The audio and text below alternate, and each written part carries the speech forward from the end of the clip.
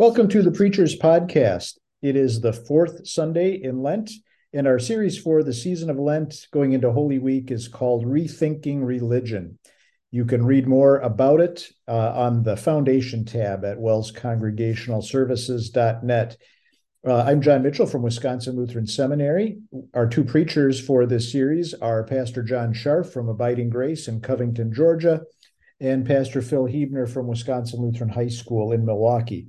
And with us also today, Pastor Tom Cuck from Atonement Lutheran Church in Milwaukee. So, John, Phil, Tom, great to be with you all. Phil, let's start with you. Could you comment on the theme for this week in the Rethinking Religion series? Would be glad to. You mentioned well that we're in the series called Rethinking Religion, and we are marching our way closer and closer week by week on the intense journey with Jesus to Calvary and to the cross. So we've rethought tests and trials and suffering and the worth of worship. And now in this fourth Sunday in Lent, we're going to rethink the solution to sin. Every single person on the planet has some kind of solution to sin.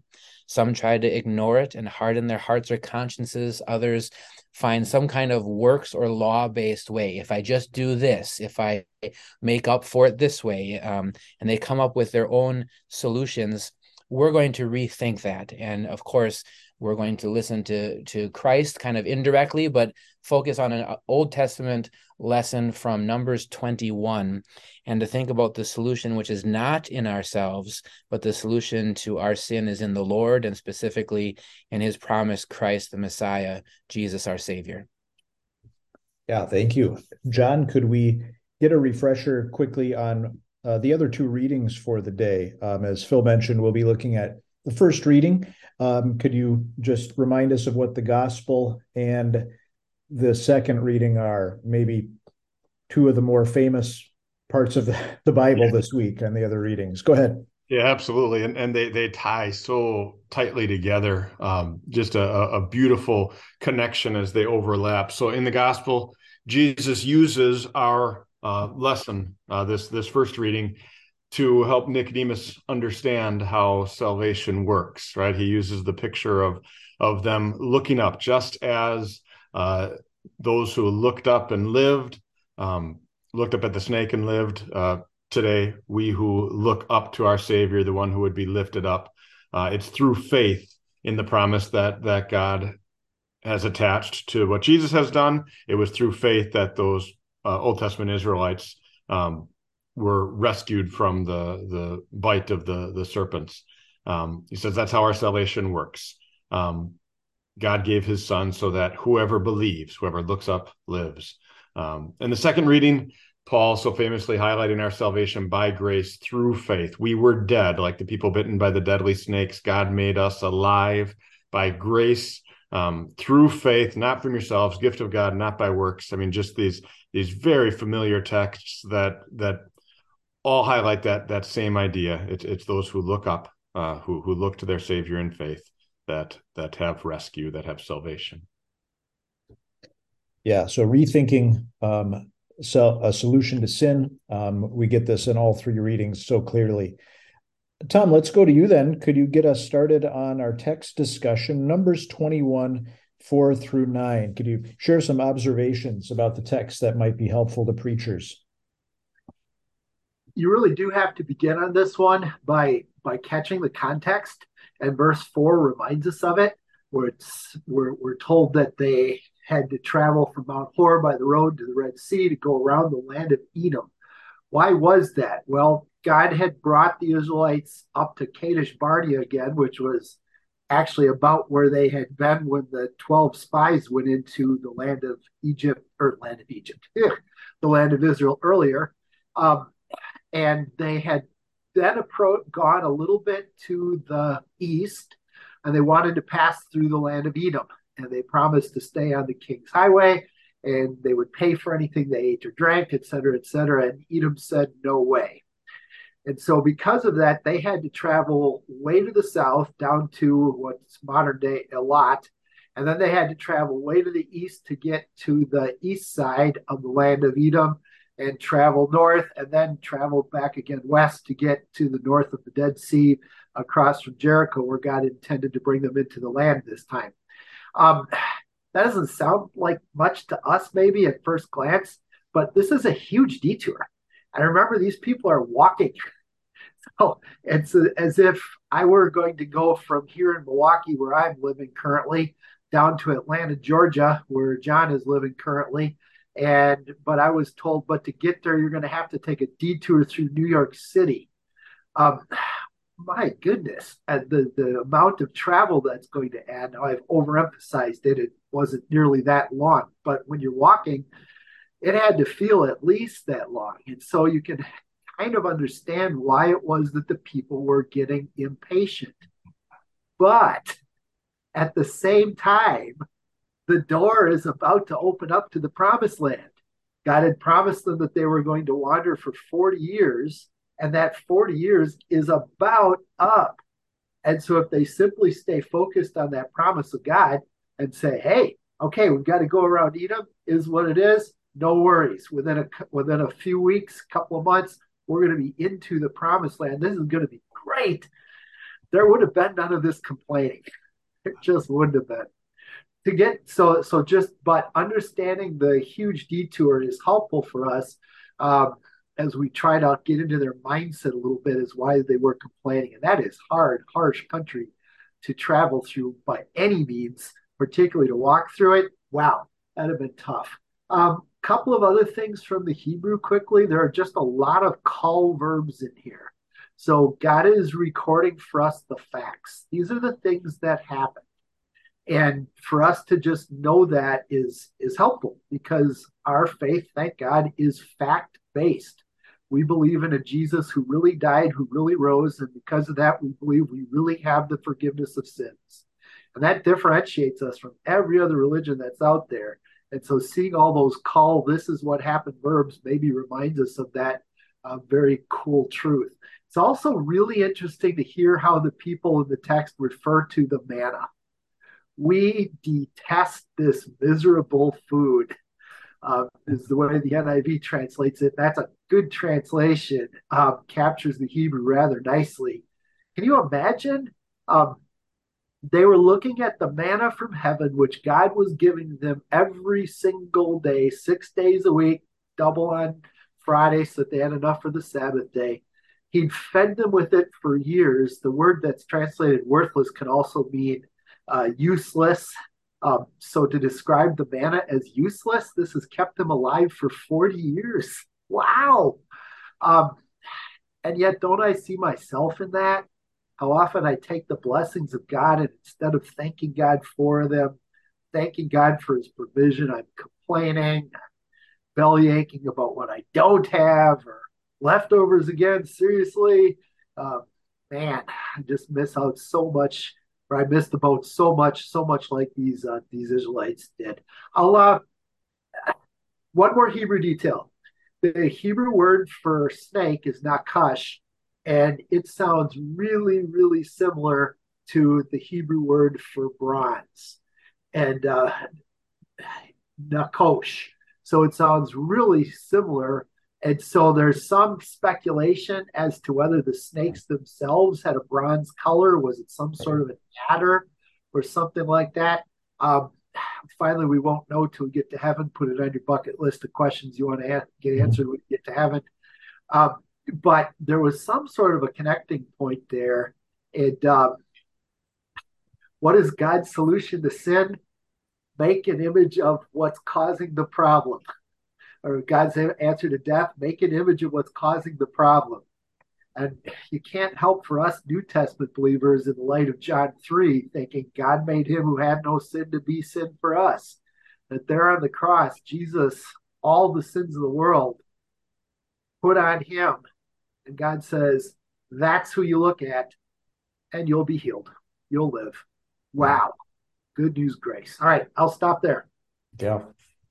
Yeah, thank you, Tom. So what's intriguing to me about this narrative is that it's like a real experience of sin and grace. I mean, horrible judgment on sin. Well, first of all, I mean, kind of crass example of sin, and then judgment on sin, but then mercy and salvation in light of that sin too. So yeah, I'm just thinking for preachers, I look back at the last time I preached on this text and I kind of just walk through the story, and because it's just sin and grace experience that in some ways we can identify with too. But let's go back to kind of the first part of the text. Tom, I think you included some thoughts in your comments on what we'd call a malady, or the sin problem, the ridiculousness of the complaining. Phil, John, any further comments on that portion of the text, or how you would apply it to listeners now? I think that we can see ourselves in them so very clearly. Life doesn't go like I would choose to go. I think we should go straight through Edom. I think that's the way to go. It doesn't go that way. And then that complaining mindset. And notice they don't just complain about having to walk longer. All of a sudden, everything is awful, right? The manna, this amazing blessing, is this horrible thing, and the provision and protection and what God has been doing for them.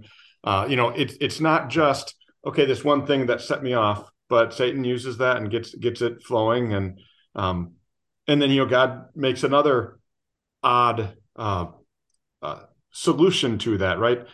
Sending snakes. Thank you, Lord, for that grace.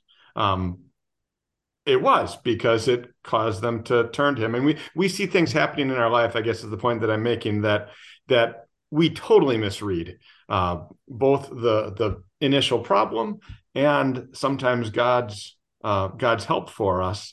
And it's when we look. And one thing in the text study that I noted, that word, hibit, so navat, it's more than just seeing, it's paying attention to. It's the same word that Lot's wife was told not to do that to Sodom and Gomorrah. That look with that regard, and when we look to Jesus and actually see Jesus, when we see what God's doing in our blessings, it's a transformative thing. But you asked me to talk about the malady, so I went a little too far on that. But, that's all right. Quite all right. Phil, some further comments? Yeah, I'll just agree with what the brothers are saying here. Again, the easy identification for how we sin in much the same ways. Maybe two things I want to highlight is the slippery slope, which was kind of mentioned, that you start with the bad circumstance or the bad situation. I mean, it wasn't even that bad per se. They were going to the promised land, as Tom mentioned. It was just tough. But that led to complaining, and you have the interesting phrases there about how they were slow. The soul of the people was being impatient, and our soul detests this bread. So this tough situation became a spiritual thing that, again, we're identifying with. But then the slippery slope, how that escalated to complaining about God. They spoke against God and against Moses, and how they just kept going right down that slope so fast. Satan wants to lead us deeper and deeper. Another aspect, though, I want to mention that maybe we haven't yet is just how quickly you can fall off the bandwagon. The one piece of context that I don't think I heard Tom mention was right immediately before this, the first couple of verses of chapter 21, where they made a vow to God. If you deliver these people, we're going to totally, commit everything, destroy, like that whole burnt offering kind of a thing. Like, we're all in it with you, and God gave them this victory. And then, like happens so often, they fall right off the wagon here. And it happened time and time again for them, and it happens time and time again for us. So, maybe this is where we make the connection to 1 Corinthians chapter 10, where this story is specifically mentioned, right? In just one verse, that many were bit by venomous snakes, that these things happened also as lessons for us to learn, that we should learn from what they did and not fall into that same trap, though we do, by God's strength, that we keep fighting, that we don't. Yeah. See, Tom? Yeah, one other thought on malady. I love everything both you guys said. Um, One other one that strikes me on this one is the short-sightedness aspect. And they are within such a short time of getting into the promised land. And why should any of this become a big deal to them? Because that short-sightedness, in my opinion, I think is one of those sinful maladies that you see here. Oh, how often that isn't the case for you and me, huh? Our time here on this earth is oh so short, and heaven is going to be oh so glorious.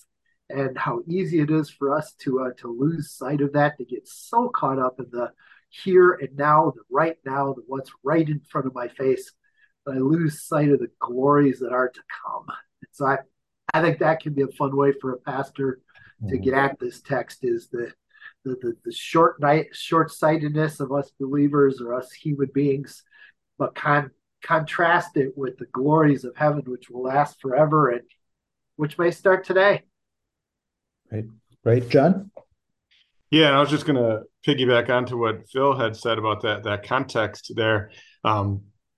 The thing that we see so often, they had just had the success, right? Look, we did the right thing. It went well, which when that happens for us, sometimes well, I expect the next thing to go well. Look, God, I obeyed, so now next thing should be great.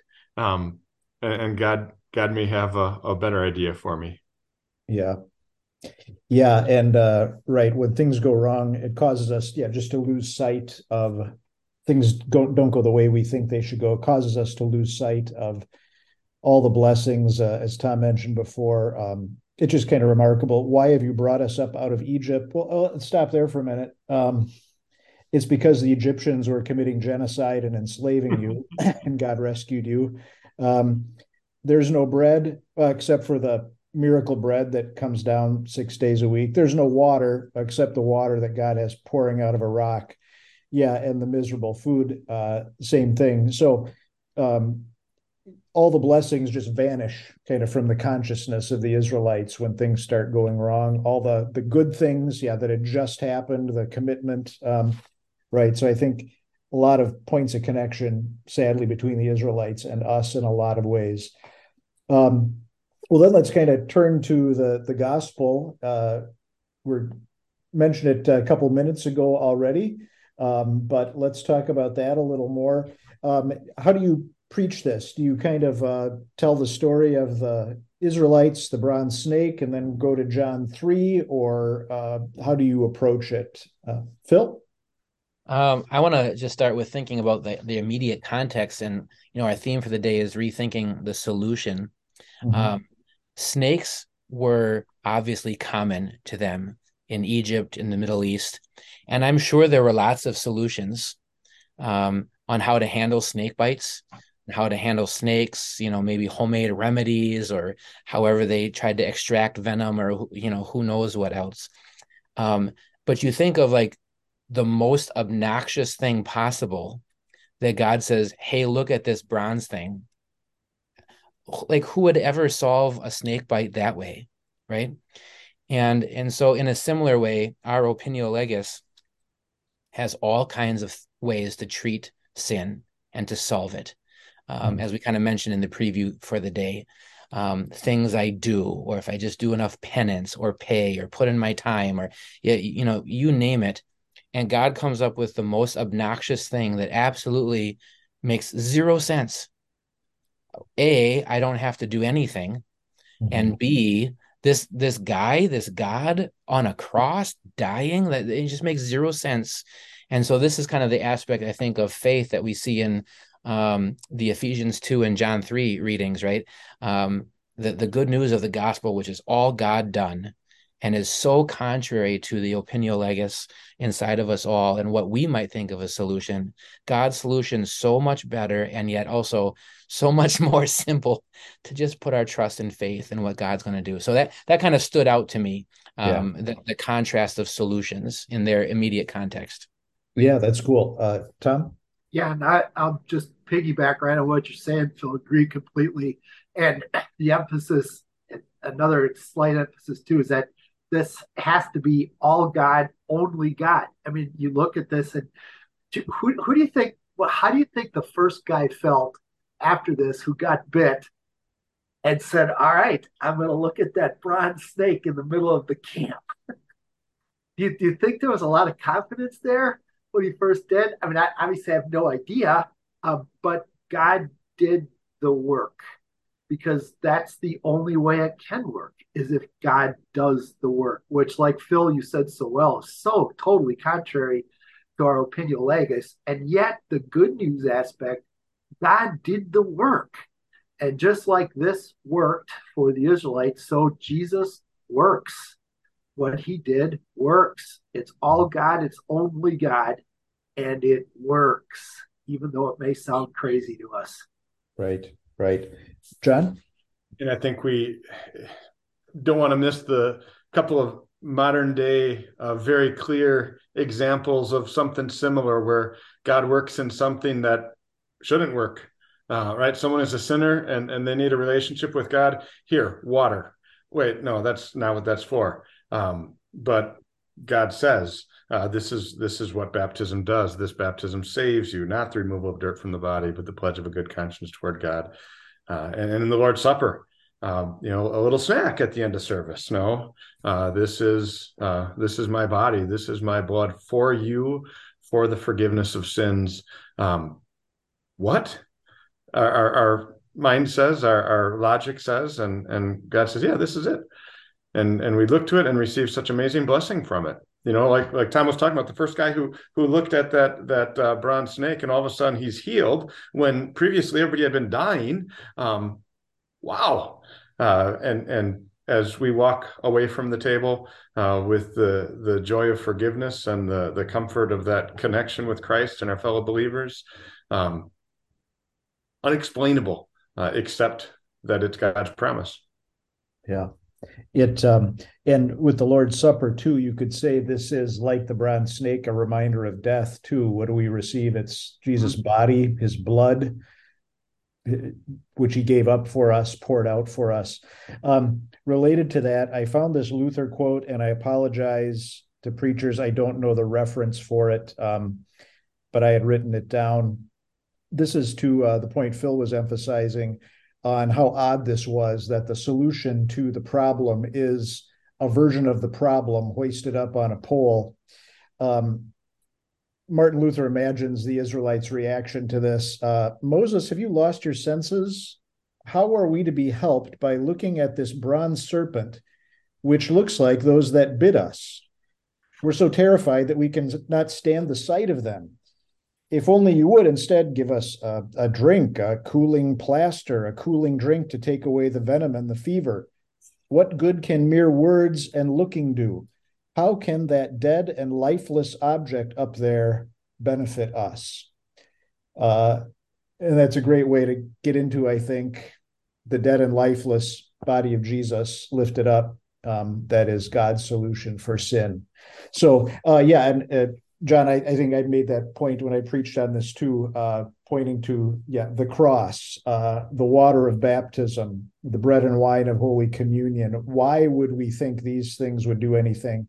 It's because when God attaches his promise of grace to something, he can bring life out of death, right? So, further thoughts, Phil? Yeah, just to build off of that, obviously God could have fixed this situation any way he wanted. He could have just spoken words and the venom would disappear, or just say, I'll take care of it, and then magically they're better. And the same is true with our sin. But that there's a physicality, a fleshiness, a real something tangible attached to salvation, not only for our sin, but also in this particular story. Or maybe to say it this way, like using the Greek pistoio, you're not just believing, you're putting your faith in something, or you're looking to something, so there's a very real tangible thing here. It's not God just waving a magical wand and venom goes away, but you're looking to the snake. You're putting your faith in that thing, that object, which again is such a good parallel, as we've been talking about for the last couple of minutes here, that there are real tangible things that we look to, that we see that God is doing for us, to kind of grasp the cost, the price, the reality of this all and what God is doing for us. So I don't know, I guess maybe I'm just trying to further extend the parallel here that we have in the gospel, of how God chose a specific method for a specific reason. Yeah, great examples of that. Anything further in terms of illustrations, applications, maybe, or further thoughts? I know we've included a lot already in the course of our discussion, but anything more that you wanted to say as preachers kind of connect this to the lives of their listeners? The one that has stood out to me is, this could have been done in any number of ways by God, but this is the way he chose to do it. And it's all about him and, focuses on him and his work. Yet when you think about it, isn't, looking at the snake lifted up. I mean, it's not the looking that heals them. It's not even the snake. It's really the promise of grace attached to these things, right? Anything further on that? How about theme ideas or ways to kind of bring this together? Things you're working with, John? I was thinking about using that, so theme being an unlikely solution. Part one for our complaints, a problem, and part two for our problem, faith. And you can kind of walk through that, the unlikeliness of it all. First of all, how we react to things when we don't like God's way, and then and how God deals with that, and how he dealt with it once and for all. Great. I was thinking of something like death lifted up equals life, something like that. And that's an easy bridge to John 3:21, or not 3:21, 3:17, right? Tom? I tend to be very simple, but keep looking up. Keep looking up. Yeah. Right. And focusing our eyes away from ourselves to God and his solution to sin, his grace, Jesus on the cross. Right. Yeah. Real simple phrase like that. Excellent thoughts. Such, as I mentioned before, clear sin and grace pattern in this text, law gospel that our listeners can experience, I think, right along with the Israelites as we preach. And then thanks to Jesus for making that beautiful connection in John 3 too. Tom? One of the things I appreciated in reading the text was the clarity of the Israelites' repentance. There isn't that often where the Israelites' repentance is painted in such honest terms. Now, obviously, we can't read hearts, but we sinned against God and against you. And it's interesting that there is a switch. It went from Elohim, that they spoke against God, and it's Adonai. The second time that it's the God of free and faithful grace is the switch in their confession of sin. Is that a little hint towards that it's a fully repentant heart? I don't want to read too much into it, but I think there's a little bit of a hint there as to that being the case. But the good news for us that God takes this stuff that comes into our lives and he also leads us to real repentance. Yeah. We really do see, wow, Lord, I blew it. I blew it again. And oh, how much I need your saving grace. Please take the snake away from me. By the way, did you guys notice that it's singular? They don't ask that that Moses pray to God to take the snakes, plural, away, but take the snake. And again, I don't know that I want to read too much into it, but is there a little bit of echo of Genesis 3? That all of our problems, all of our sin problems ultimately stem from the snake. That's where all of this got started. Again, I've not made too much of it, but I think it's an interesting little Hebrew detail that certainly didn't have to be that way. Yeah, right. Phil? Just as everyone was talking here, I was thinking a lot about the last verse and the end of it. And maybe it would tie into a theme I would think about, look and live.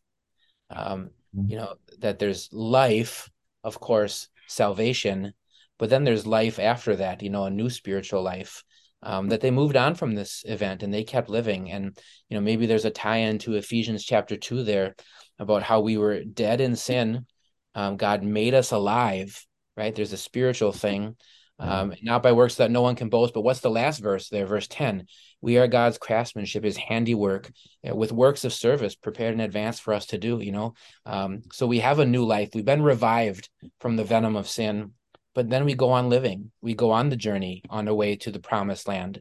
And there's more to do and more to work and to glorify that God who has given us spiritual life, but then ultimately eternal life.